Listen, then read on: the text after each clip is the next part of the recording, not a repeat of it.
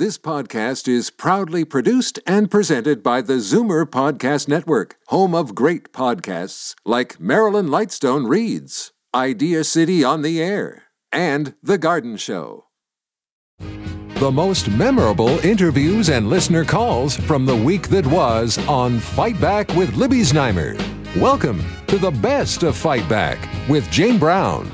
Good afternoon. Welcome to the Saturday edition of the Best of Fight Back from the week that was. We started the week with an issue important to drivers. When doctors use their discretion to report people whose driver's licenses should be suspended. According to an investigation by the Toronto Star, the system is open to abuse, with some doctors filing thousands of these declarations, while most might make this recommendation once a year. Our Zoomer squad weighed in when they joined Libby on Monday. Peter Muggeridge is senior editor at Zoomer Magazine. Bill Van Gorder is chief operating and chief policy officer at CARP. And David Kravitz is chief membership officer at CARP and vice president here at Zoomer Media. This is kind of you don't win either way, because we've seen news reports of traffic problems with older drivers and second guessing, why didn't somebody come forward? Would they notice that mom was not able to keep the car in the right lane, or there's an eye problem or an eye hand problem, or there's dementia? Somebody should have said something. And now here we've got people proactively saying something. And I'm astonished that there have been 35,000 of these since 2011. So it's a huge number of these reports that are being filed. So I think when you get that many reports, it's easy to find lots of cases where they shouldn't have reported it. And I'm not sure you're ever going to find an ideal medium, happy medium. Bill, what's your take? Well, this is an ongoing issue for CARP that we've been talking about and trying to deal with for years. The application is inconsistent. In Ontario, you have some places where it's mandatory for the medical profession to report, others where it's discretionary. One of the real problems we've found is that there's no common standards across the country. The Canadian Medical Association has advice for doctors, but no clear guidelines as there are in other diseases, and it puts the doctor in a very difficult position. I've had doctors say to me, if I take somebody's driver's license away, they're going to be so angry with me that they're not going to come back to me so I can treat their other illnesses. So it really puts the physician on the horns of a dilemma. Most of the focus is on dementia, Alzheimer's, other forms of dementia, but not always. And the majority of them always seem to be people over 60. And the article today said that. So it's not a clear issue at all, and has been concerning people for years. Peter?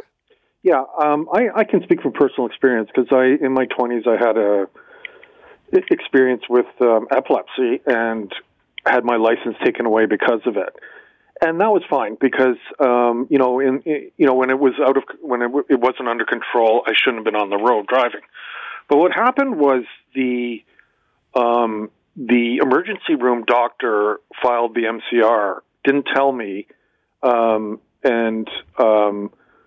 The problem was, okay, that's fine, file an MCR, but to get my license back, I had to, gather evidence that I was fine to drive. But the doctor who filed the report was an emergency room doctor who couldn't be traced. It was just his initials on the form. And so it was an awful time, me getting my license back, trying to sort of build the case that I didn't need my license suspended anymore, but the original doctor was no longer there to be seen, and I had to get another doctor to say that the original doctor's report was no longer valid because of so it was a very bureaucratic, time-consuming, annoying, irritating process, and I think that's what people are worried about, especially in the Star report, where the woman says the doctor who signed her medical condition report didn't even see her, or may have seen her for just minutes, and then went and signed it. So certainly it's not abuse, but it's sort of, is this process right? Was that doctor being overzealous? Maybe it is abuse. Yeah, were the bureaucrats overzealous? The onus should be, this should be a long sort of careful process. It shouldn't just be a snap decision in the emergency room. Peter Muggeridge, senior editor at Zoomer Magazine, Bill Van Gorder, chief operating and chief policy officer at CARP, and David Kravitz, chief membership officer at CARP and a vice president here at Zoomer Media. This is Zoomer Radio's Best of Fight Back. I'm Jane Brown. As of this past Monday, people who are unvaccinated against COVID are allowed on planes and trains in Canada. Mask mandates have ended in most settings, although not in airports and on flights, as well as long-term care and retirement homes. Across the GTA, hospital administrators also require staff and visitors to mask up, even though this is not required under provincial guidance. And what about if you are exposed to COVID or get COVID yourself? What are the current protocols? Libby discussed all of these topics with Dr. Fahad Razak, the new scientific director of the COVID-19 Science Advisory Table. As you know, we have wastewater monitoring that's been in place across the province for some time now, which is a really important signal for us about whether cases are going up and down. And right now, they're clearly going up. So we hit a low point a few weeks ago, and they've clearly been steadily rising overall in the province and in every single region of the province. And so what you said is right. I think all of us individually know lots of people who have been infected recently. That includes people like, for example, even our Prime Minister in the last couple of weeks. And the number of infections are clearly going up. So I think the question is, what do you do to safely continue with all the things that are important to us while you know that rates are going up again? Well, and, I've got to say that when it comes to travel, because the totally anecdotal and unscientific. So let's say I know 10 people who have traveled recently, and these are people with third and often fourth shots on board. And I would say 7 or 8 of them came back with COVID. Yeah, many people I know have a similar story. In fact, I even know of examples, for example, of clinicians from hospitals who were at a medical conference and came back, and a large number of them are positive. And so, especially if you're going into an international setting, there are exposures that are happening in the process of traveling, and the fact that many countries, especially the U.S., have much laxer regulation than we do. And so you potentially are going into a high-risk environment. Okay, so what is considered an exposure now? So an exposure remains being in close proximity of someone who has known known active disease or has active symptoms of disease. But right now, based on our protocols in Ontario, you don't have to go into any kind of isolation period unless you yourself are positive. And if you're positive, the recommendation is still for 5 days from the time that your symptoms started, and that your symptoms are clearly improving at the end of that 5-day cycle. So for the final 24 to 48 hours that your symptoms are improving. That's the guidance. And I would still say that holds for most people. Now, if you're unvaccinated, the period of time that we're suggesting is still longer. It's more in the 10-day cycle. If you think you've been exposed, do you test, or do you only test if you have symptoms? If you've been exposed and you're going into a situation where your infectivity could put others at risk, then I would still suggest testing. So for example, let's say you're exposed at work and that weekend you'll be visiting with family, which includes someone who's elderly or includes children who are younger than age 5 and unvaccinated. It would be very reasonable to do a test before meeting up with them, and that would be the rapid test. If you're getting together in a setting with a lot of people, many are still saying, please do a rapid test on the day of, just to reduce the chance that someone is coming in is infectious. So there's not hard and fast rules around this, but I think it's pretty reasonable to do if you want to keep those around you safe. And remember, these tests are still freely provided in Ontario. Now, you mentioned the tests being available and free. My understanding is that's ending July 1st. Am I right?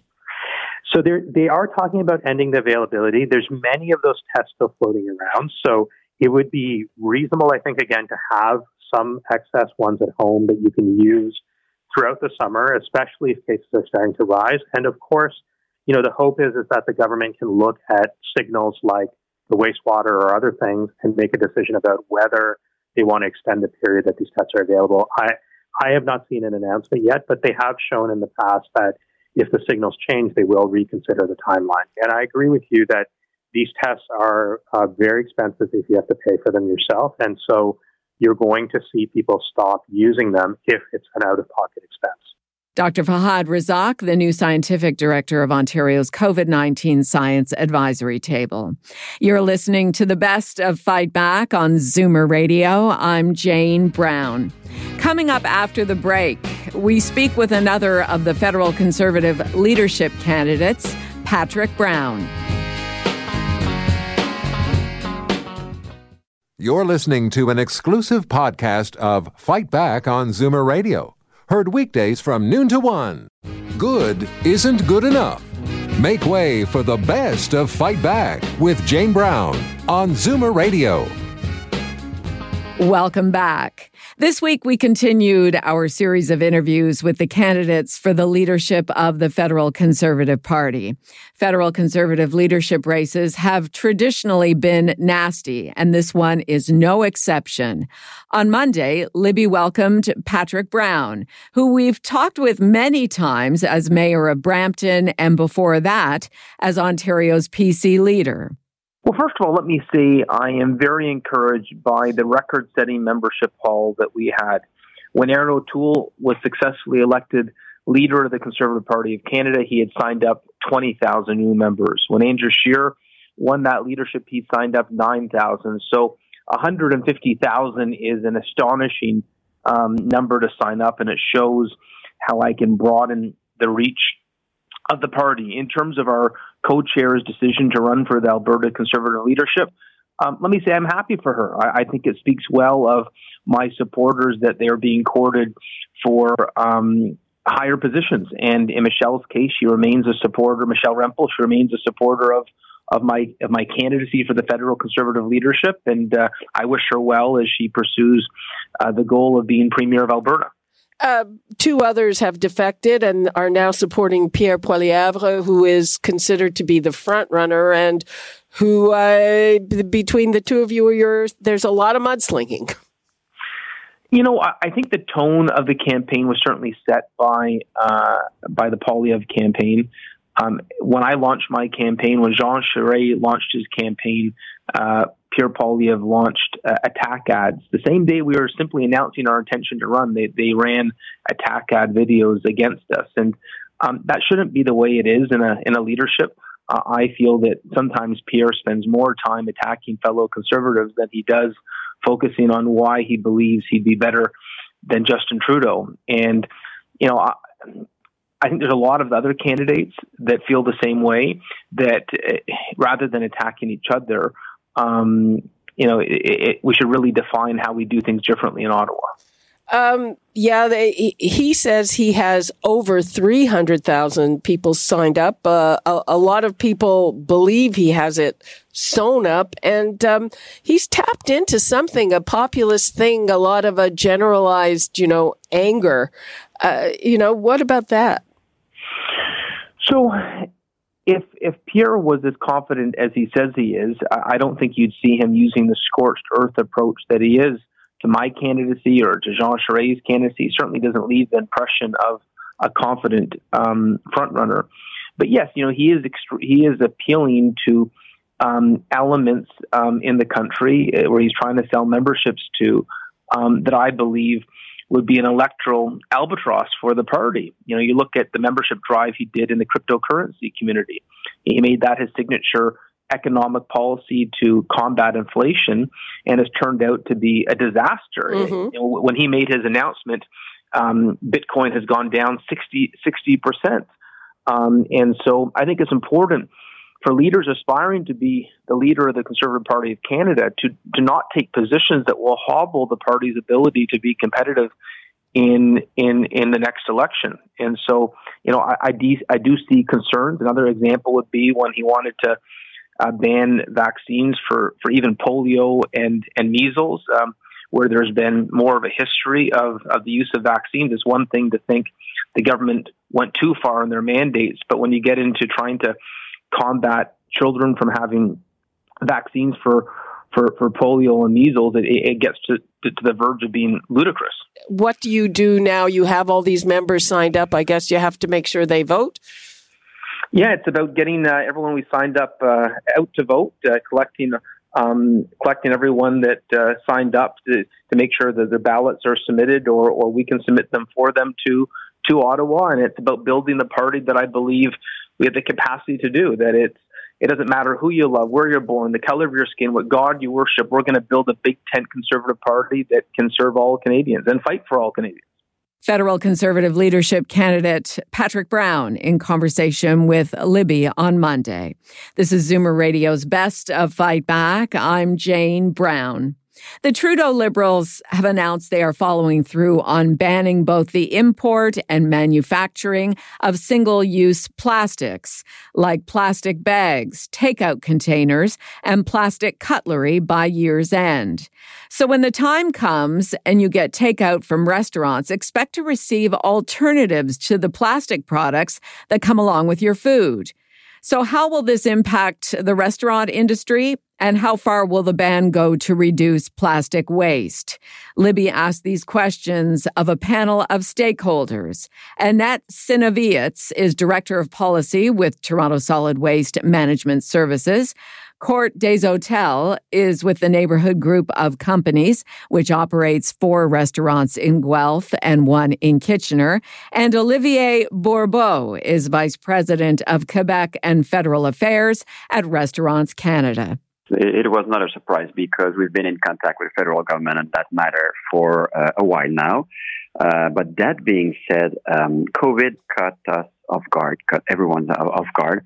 What I mean by that is that what we would have, what we would like to see from the federal government is for an extended transition time, just to make sure that the supply of the alternative products will be available, because currently the containers and the material that the items that we are using right now are not even available in the amount that we need. So imagine the alternative products.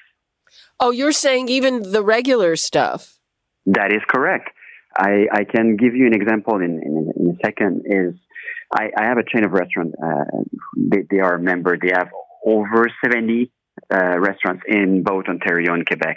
And when they order, for instance, 10,000 containers, it's not even a question of putting their logo on. The supplier says, I only have half of it. So they buy half of it. So in terms of alternative products, we want to be part of the transition. Definitely, sustainability is a good thing, but it's going to be important for the government to work closely with the suppliers to make sure that it's going to be available at an affordable price as well. Well, yeah, I think those environmentally friendlier things are expensive. Court des Hôtels, you have a number of restaurants, and some of them do a big proportion of their business in takeout.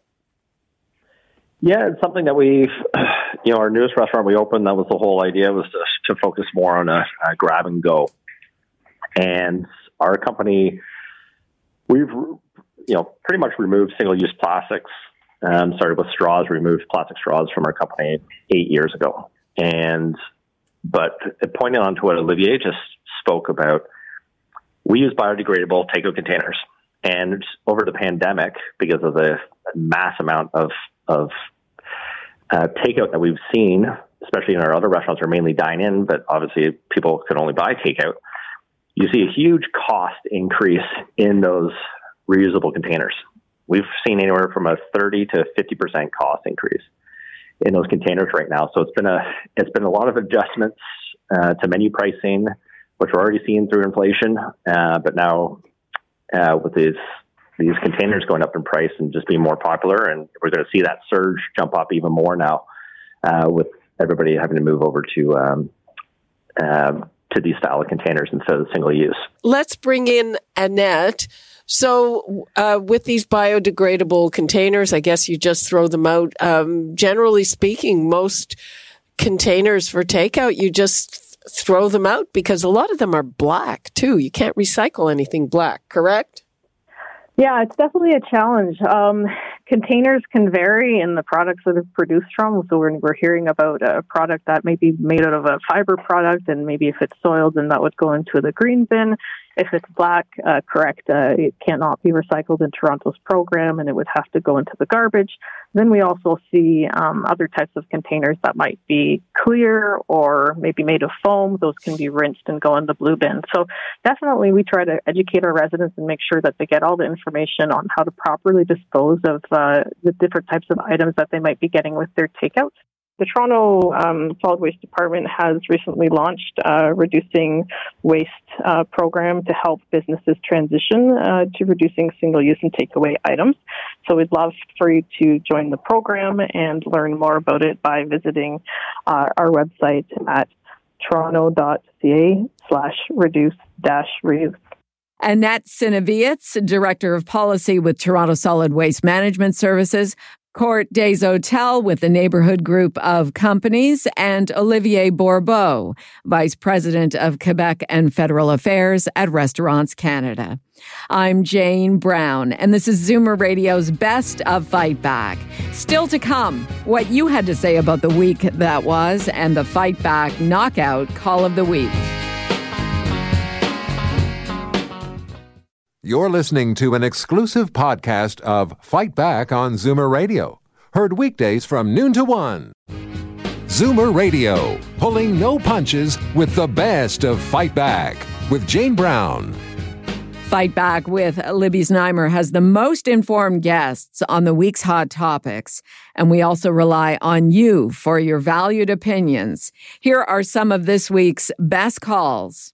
Rudy in Toronto phoned about eliminating waste for takeout food in restaurants. What I heard about restaurants asking people that are taking out takeout whether they're going to go take it home or eat it on the way, that's a very good idea, so they don't have to give out plastic cutlery to people that are going home with the food. Tom in Brampton called about issues around alternatives for plastic takeout containers. Replacing plastic with paper won't work because there's not enough trees in the world. It takes decades to grow a tree, and you can cut a tree down with one of these automatic machines. It takes 30 seconds less to cut down a tree. Then once you turn that into paper, you got to grow a new tree. Joan in Niagara also called about single-use plastics. When are the manufacturers going to be held responsible for this? You ever bought a packet of batteries? You need a can opener to open it. Daryl in Toronto phoned during our segment on driver's license suspensions. I'm 67. About 10, 11 years ago, I was having trouble, supposed to have trouble sleeping and that. I went to a sleep clinic. They did a test and determined that I had apnea. And then the doctor ended up suspended my license. Just before the pandemic, I ended up going to a sleep clinic and another test, and I was informed that there was this thing called a daytime wakeful maintenance test. The doctor wrote a note saying that my apnea wasn't affecting my ability to stay awake. So I went back and they unsuspended my license, but because it had been more than 4 years since it had been suspended, now I have to take my tests again. It always bothered me that, anybody can have a few rough nights, they can't pay their mortgage, they can't sleep well. It doesn't mean that you don't know that I'm too tired to drive. Dale in Toronto called in on this topic as well. I was about 42, about 15 years ago when I was diagnosed with macular degeneration, which leads to, eye loss, vision loss. And I started going to get laser surgery at this doctor's office, and I really didn't like the way they did things there. They were very rude and brusque, and it was just, I went there a few times, and then one time they were rude to me, and I let them know how I felt about it, and a week later, my license was gone. They pulled it. I had a definite feeling it was just out of spite that they did that. And now, Fight Back's Knockout Call of the Week.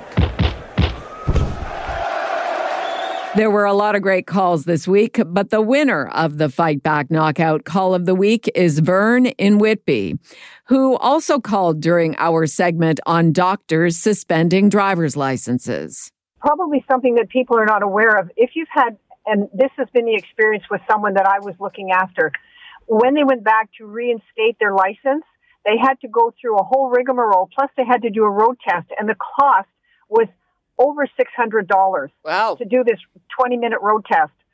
It was ridiculous.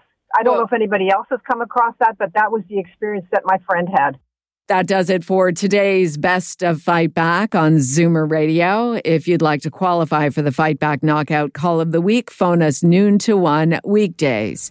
Or if you have a comment, email us at fightback@zoomer.ca, follow us on Twitter at FightbackLibby, and call our Fight Back voicemail anytime at 416-367-9636. I'm Jane Brown. Join me again at the same time tomorrow when we'll round up the rest of the Best of Fight Back.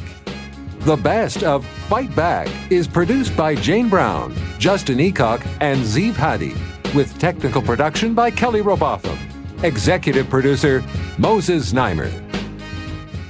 This podcast is proudly produced and presented by the Zoomer Podcast Network, home of great podcasts like Marilyn Lightstone Reads, Idea City on the Air, and The Garden Show.